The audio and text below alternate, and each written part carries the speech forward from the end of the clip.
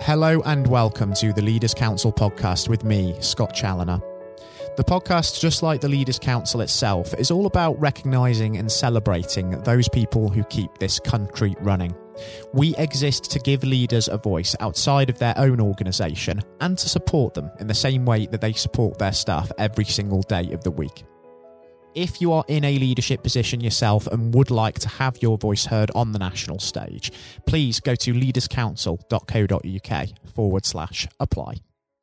Joining me on today's programme, however, on a cloudy and cool autumn day here in the capital, is Brian Carr.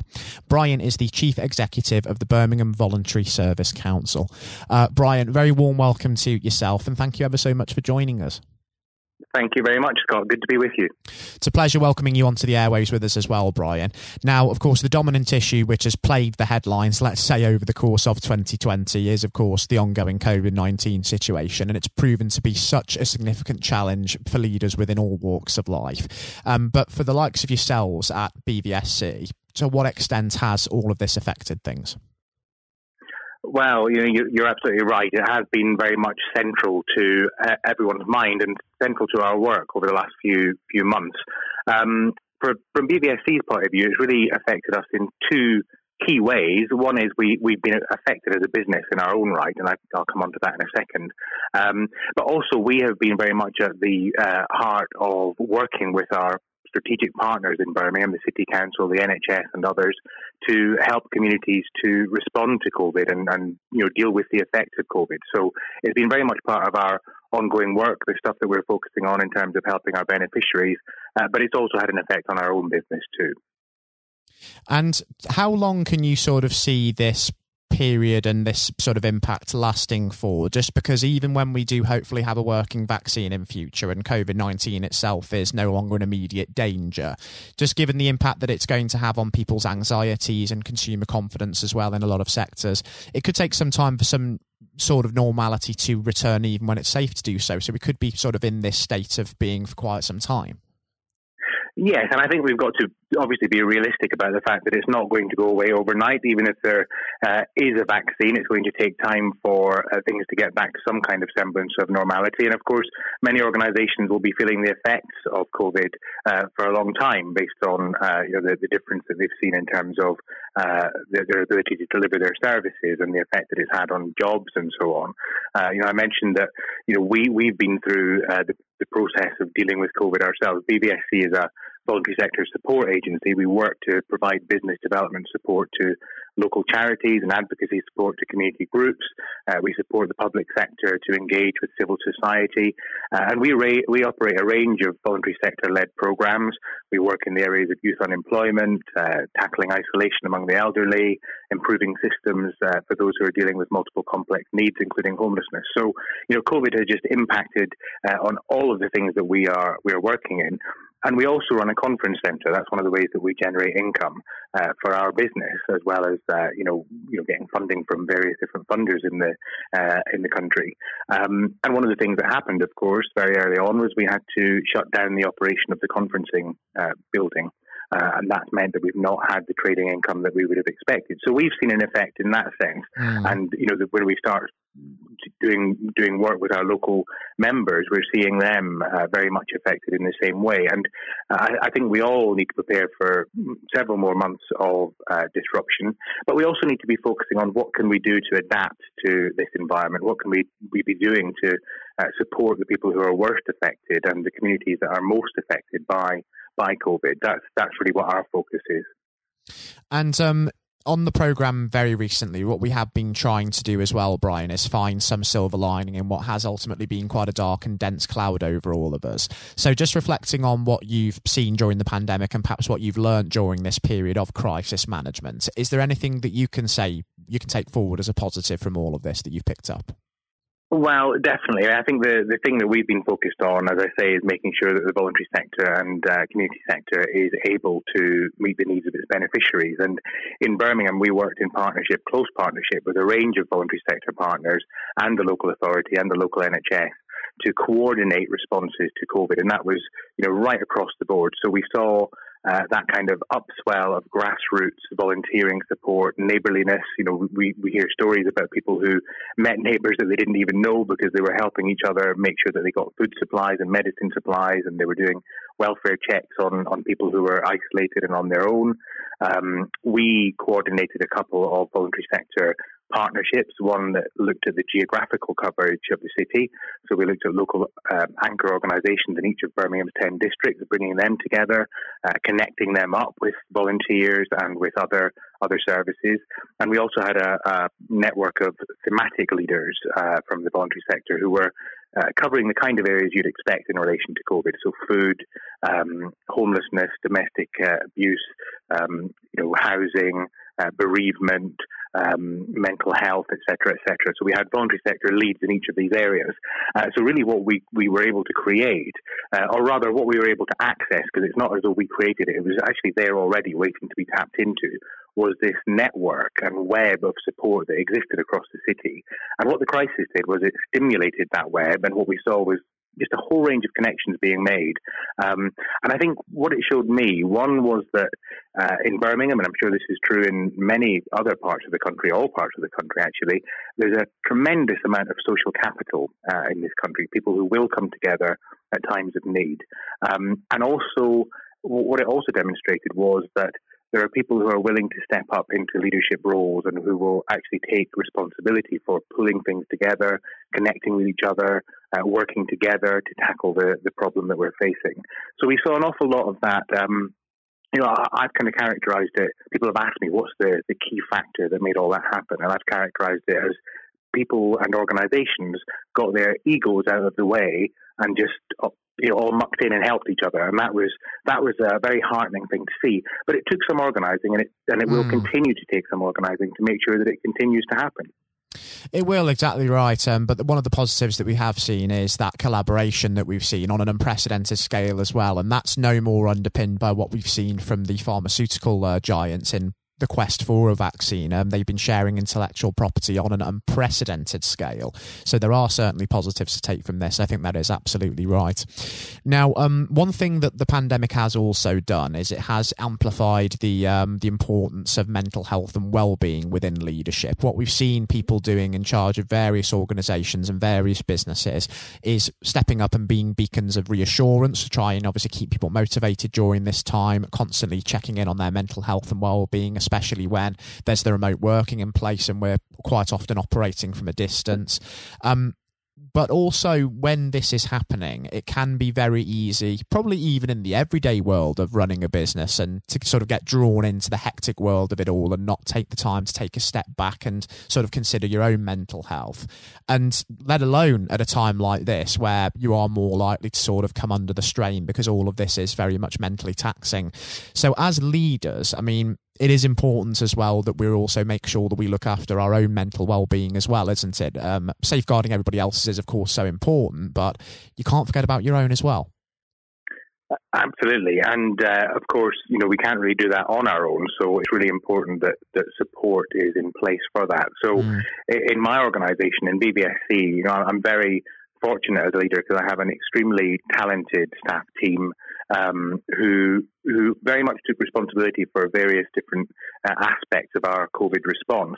And one of the things that BVSC offers in return for staff's work is access to mental health support. So we have a counselling service that people can tap into confidentially if they need support.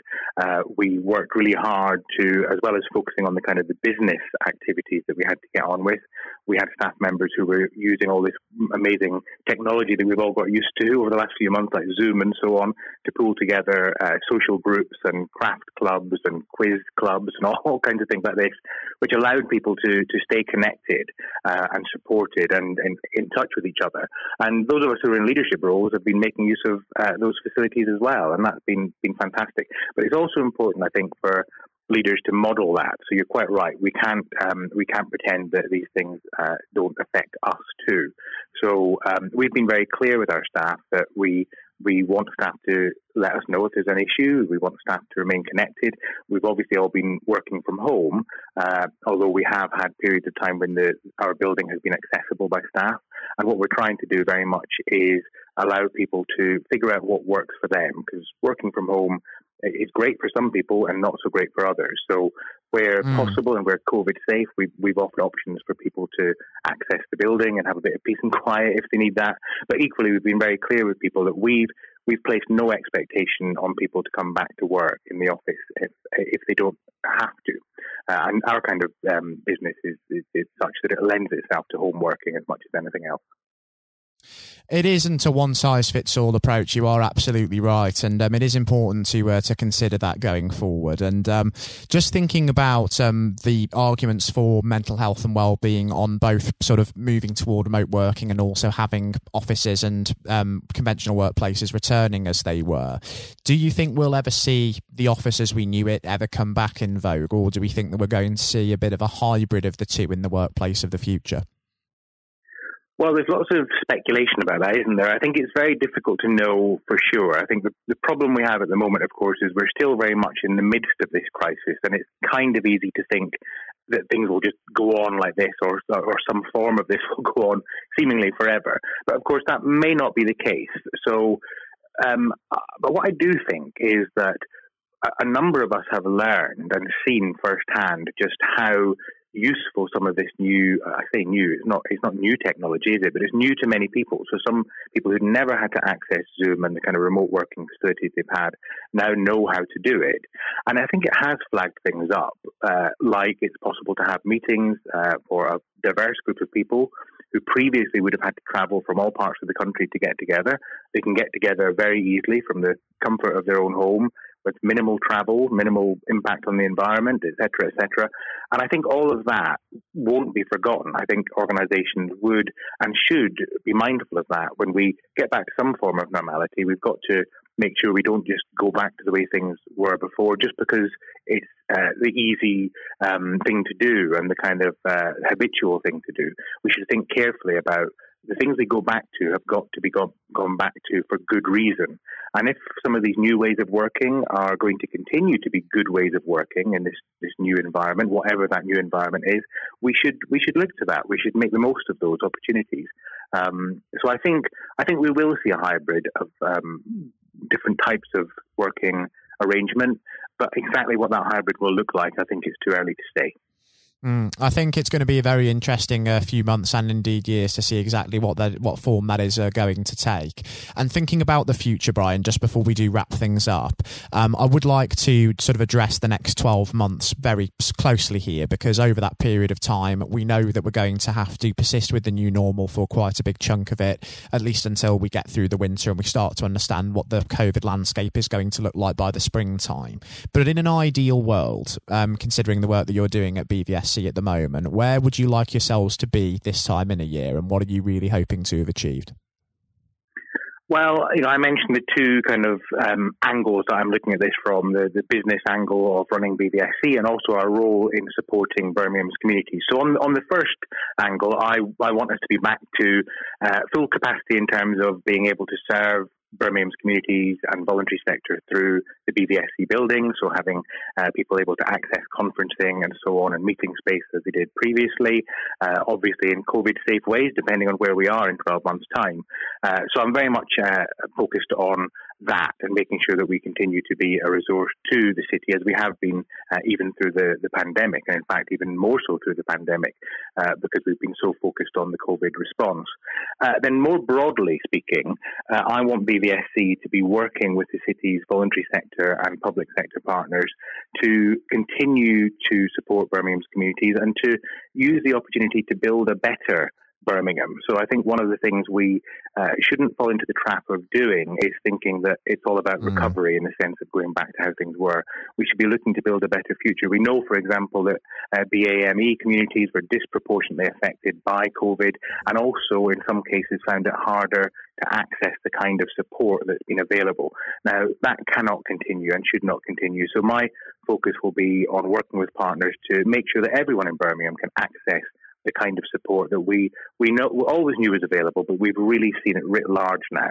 The incredible connectivity between sectors, between volunteers and businesses, and all of that kind of community capacity that can be tapped into. We want to be at the heart of that and driving that forward.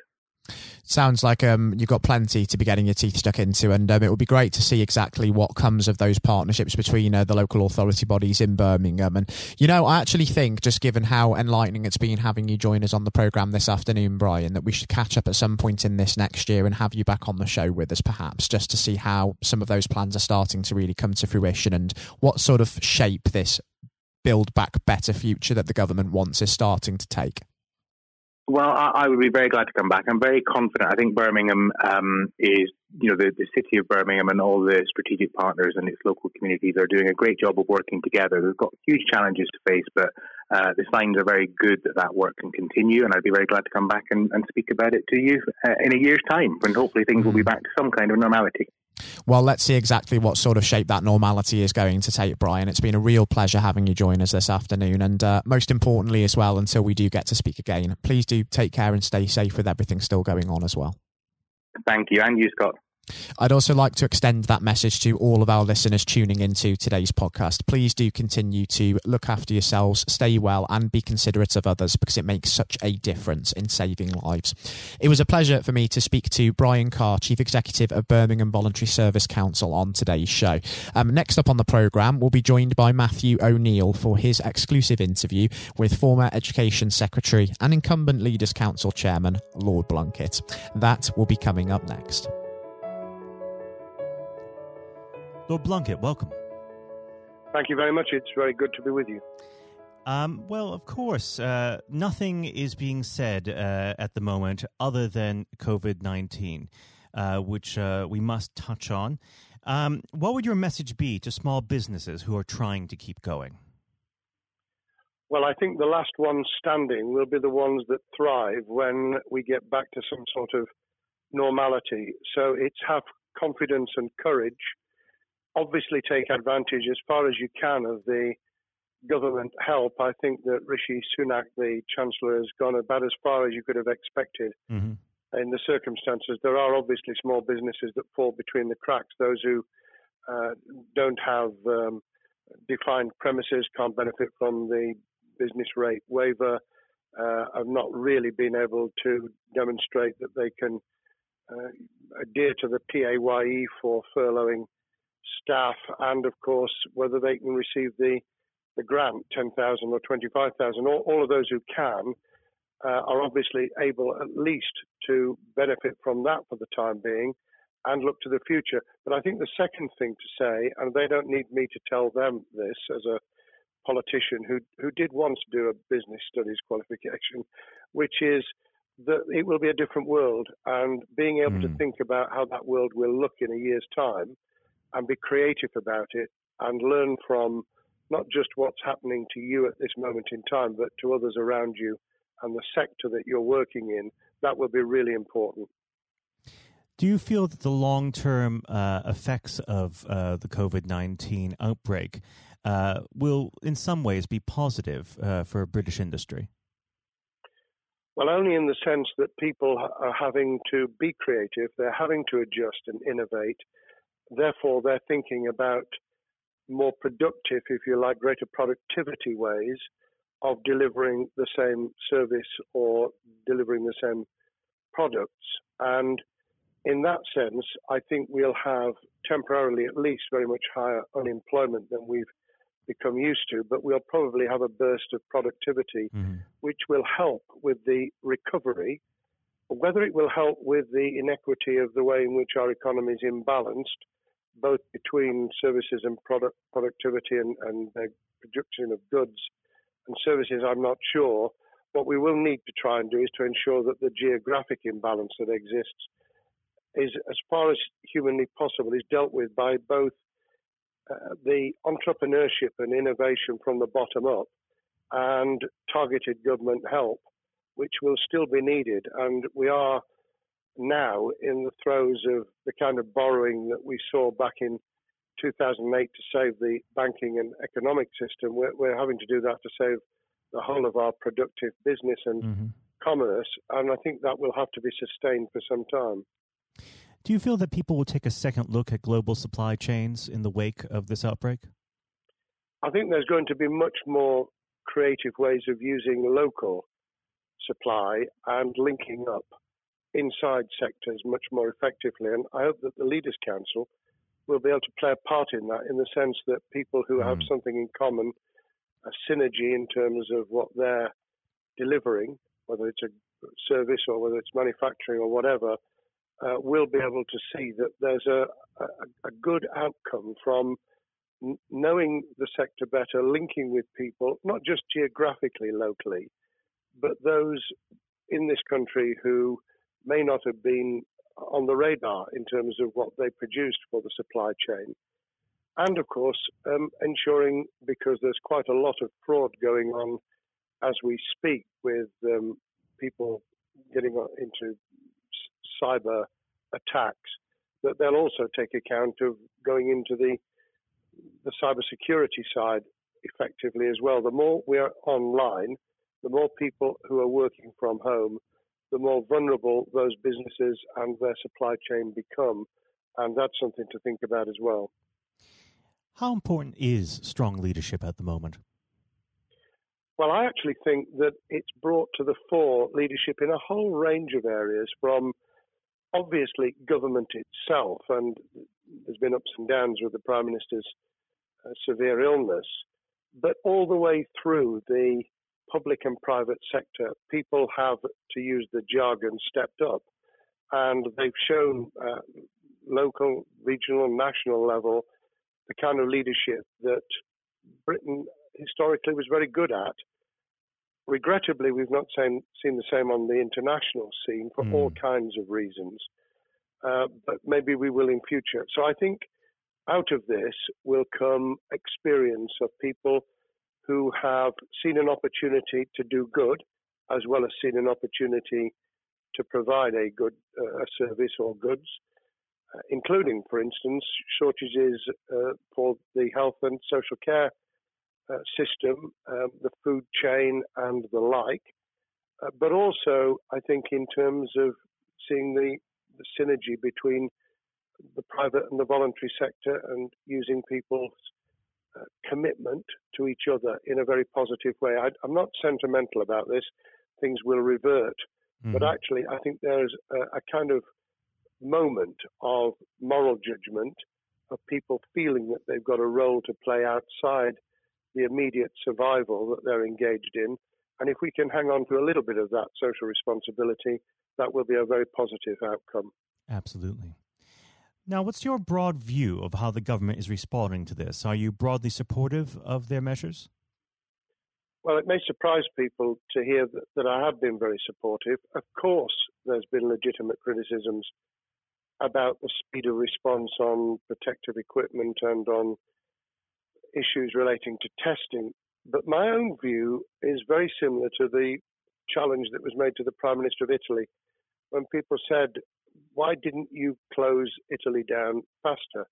And he said, a fortnight before we did it, I would have been considered to be a madman, and nobody would have agreed to do it if I'd tried to move too quickly. And I think that's something that we need to reflect on here in the UK. We may have seen the signals elsewhere across the world and taken them more seriously at the time.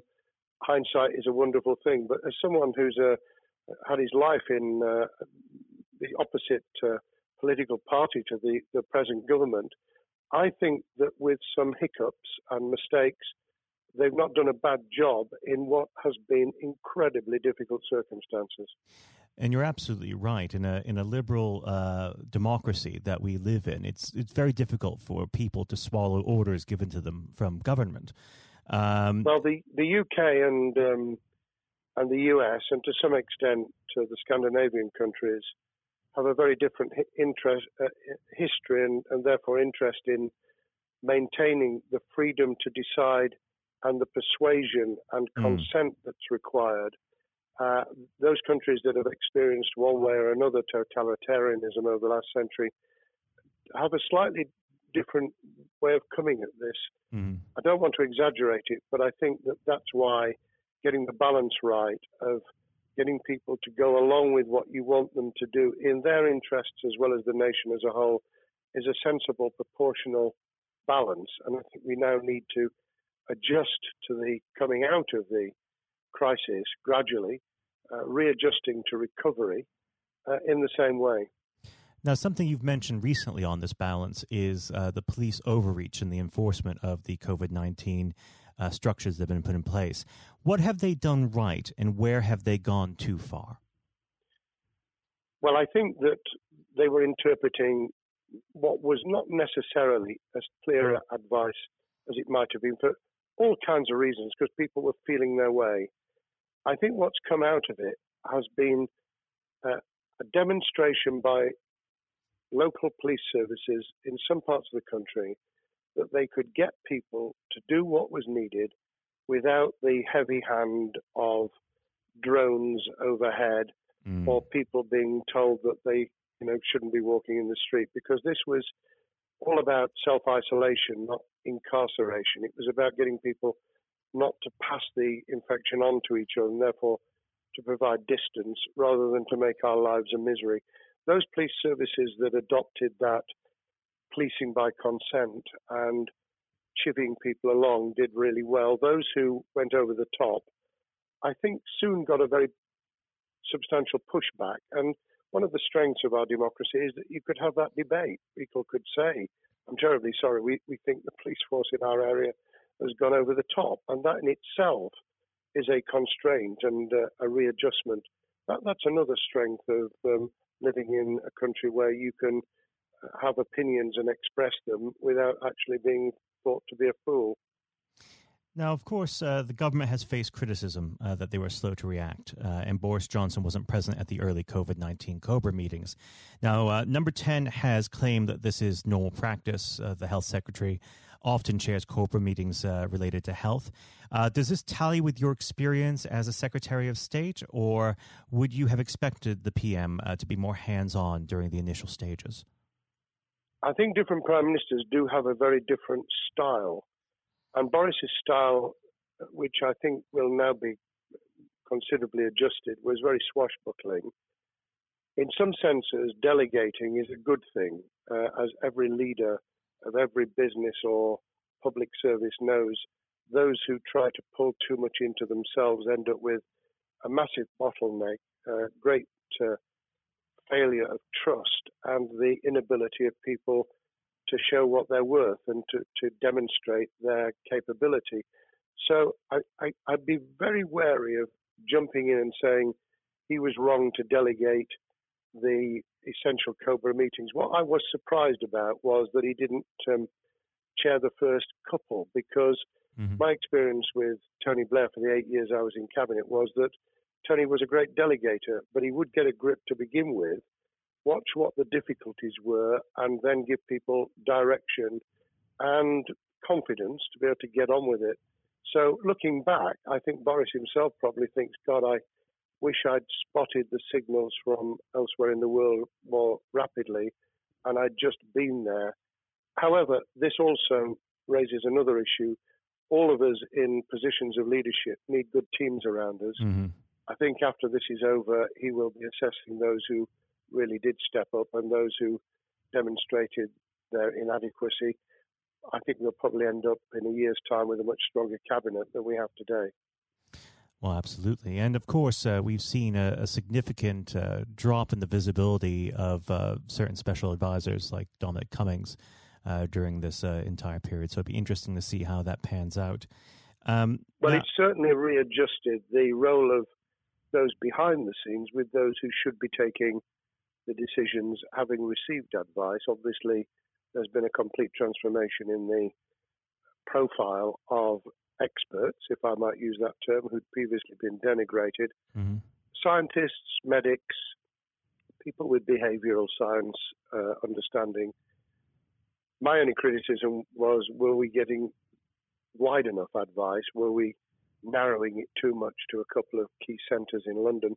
But that's because I've always been adverse to everything being London-centric. I think there's great expertise, wisdom, experience out in the sticks, and we should use it. Rightly so. Now, was pandemic planning part of your time as a minister, particularly perhaps when you were Home Secretary? Well, it was, but it was on the back of risk arising out of counter-terrorism measures. Right. I was the Home Secretary for 3 months when the attack took place in September 2001 on the World Trade Center and beyond. We did an enormous amount of scenario planning, both desktop and real. On the back of that, it was very heavily orientated to future developing terrorism risk.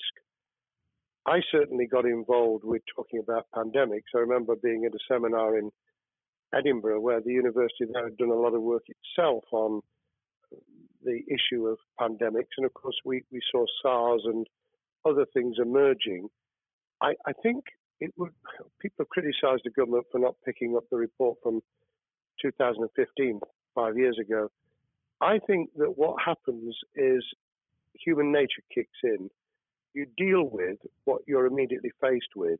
You can sponsor reports, and this is true of business planning, of course, as well, and scenario planning for what business continuity will look like, recovery plans for business, what will happen if there's a cyber attack, what happens if there's an energy shutdown. These kind of things you can look at, but you're immediately turning your eyes to what's in front of you.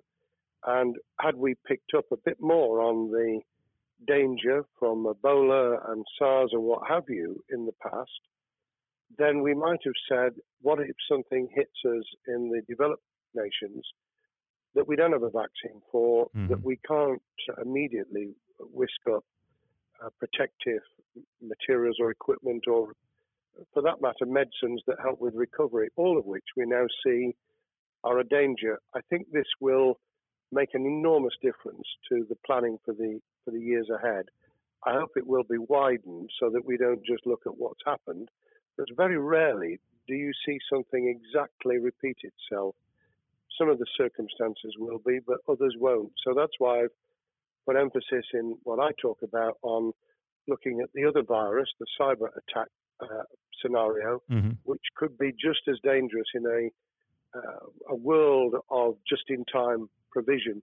One of the miracles of the modern developed world, except for the very poor, has been the distribution of food. A lot of it on computerized, technologically advanced systems. If that were to come down, we'd be in real trouble. So I think we need to think those sort of scenarios as well. So have a full plan across both sectors, biological warfare, pandemics, and cyber warfare. Yes, and to do so on different levels. I think, again,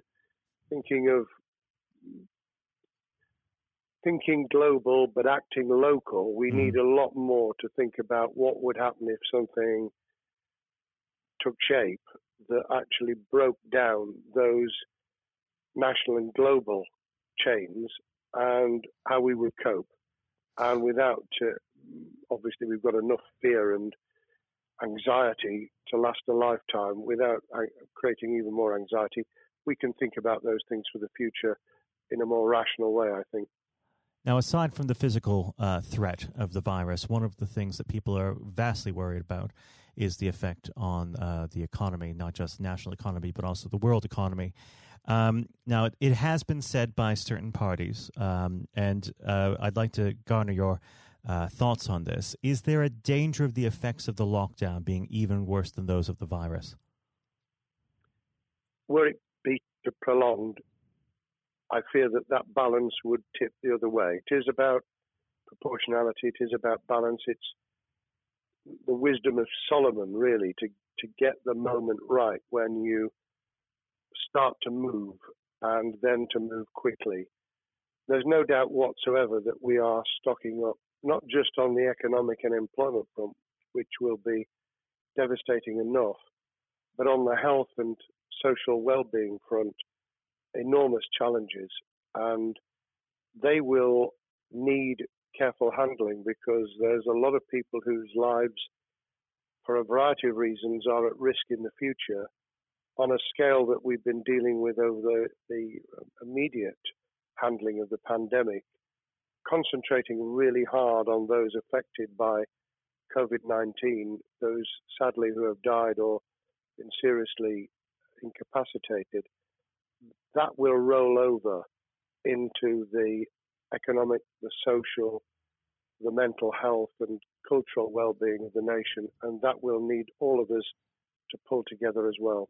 Absolutely. Now, do you believe the government's doing enough for business? I think that the speed of reaction once the scale of the pandemic was clear was very good. I've praised Rishi Sunak for his action. Remember, a chancellor who had only just come into office was planning to deliver the budget in the middle of March and has had at least three equivalent budgets since. I think he's handled it very well, understandably worried now about what we're doing to our economy. The level of borrowing is sustainable because of low interest rates, but it reaches a point, of course, where it tips over so that you can't then do the kind of structural investment requirements that the government were laying out before and in the March budget. And those will have their consequences as well as a planned payback over many years. I think we've learned something over the last few months. We needed to take immediate action. We don't want another round of austerity equivalent from 2010 through to 2019. I don't think the nation, on the back of what's happened and the challenges we have, could take that. And therefore, we need a different plan, economic plan, over a much longer period, just as we did from the Second World War all the way through to 2002, when the final American loans were paid off. Now, of course, one thing that's on everyone's lips, how much longer do you believe that the lockdown can go on for? I believe that we need to be substantially back in action as an economy in June.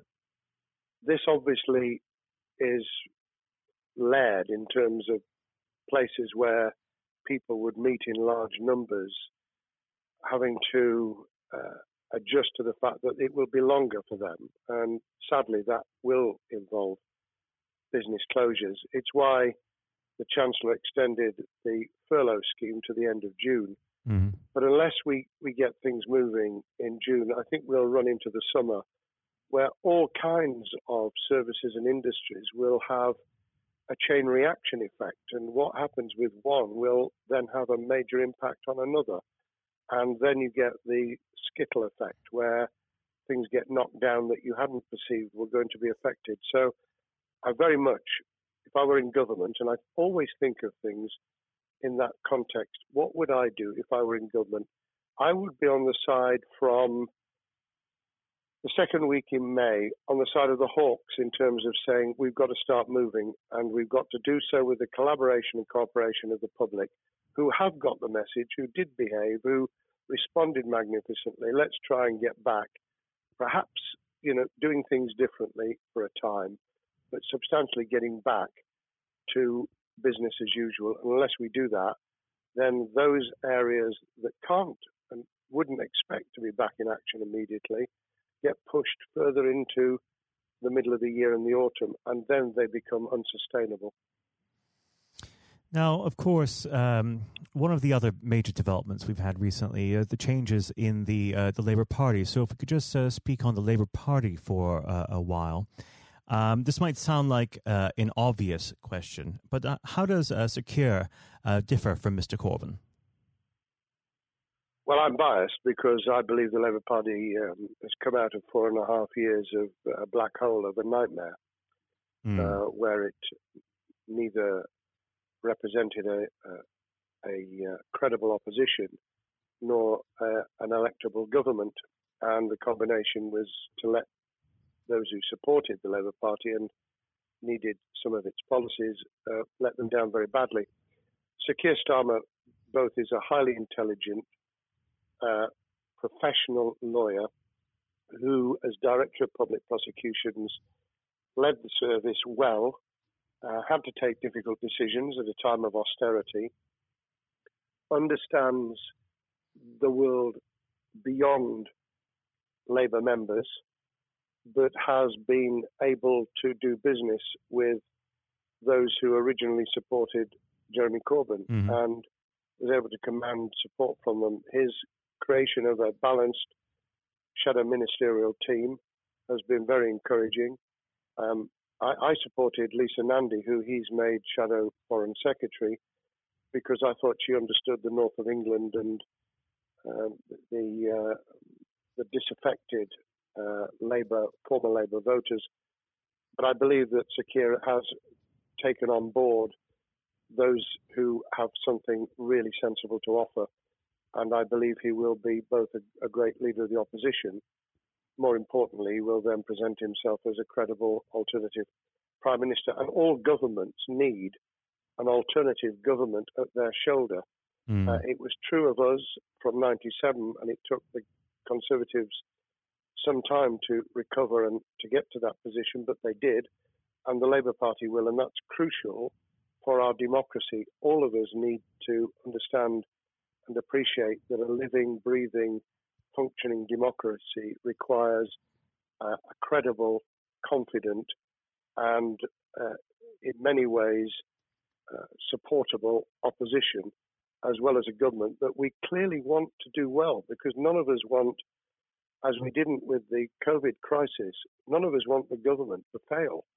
We want to see our economy recover. We want our social well-being to be taken into account. We want to overcome deep-seated inequality and poverty, and we want to do it with enterprise and entrepreneurship and business playing their role, and that is about leadership nationally, locally, in the private and the public sector, people with ideas, with confidence, with the ability to pull teams around them, above all, to have some idea of what it is they want to achieve and a very good idea as to how to achieve it. Now, of course, one of the biggest problems Sir Keir is facing will be tackling the party's anti-Semitism problem. There has been a recent internal report that has been quite damning. What's your response to that report, and what does Sir Keir need to do in response? Well, there are two reports. One which is being produced by the Equality and Human Rights Commission, which he will, and has already indicated, will implement in full.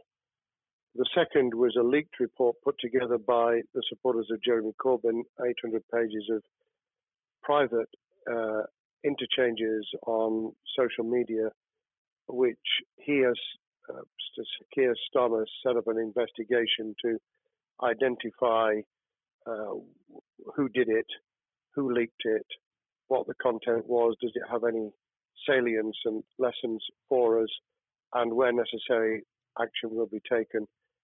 So I hope that as he moved very quickly to reassure the Jewish community, so he will be able to take the necessary steps to back up that reassurance with the kind of actions that says that this was a blight on a historic, great political party that all of us were ashamed of. We've been able to put that behind us and to move on to facing the future with confidence. What's the one key thing that Sir Keir needs to do to restore Labour as an election-winning party? I think Sir Keir Starmer's major challenge is to convince sceptical voters that Labour has not only reverted to a party that they can support because they can see it acting, developing, presenting as a credible alternative government, but also that the lessons have been learned from the fiasco from 2015 onwards. In other words, there have to be very clear signals of substantial change, not just the right words, not just reassurance that we're not going back to some of the crazier policies, but actually that we've understood why the electorate rejected those policies so substantially in December 2019. If people get that message, they'll understand that the Labour Party has changed, as it did in the 1980s and early 90s, to become the electable government with the greatest majority and historic majority, even greater than 1945, which I was privileged to be able to take advantage of in 1997 when I joined the cabinet. Now, I know what your answer is going to be to this question, but indulge me. Do you think Sakir has what it takes to be PM? Yes, I do. I think he has the background, he has the experience, he has the professionalism, he has the forensic mindset, and he has the confidence to have put a team around him which will ensure that it will work. And those elements are true of all leaders.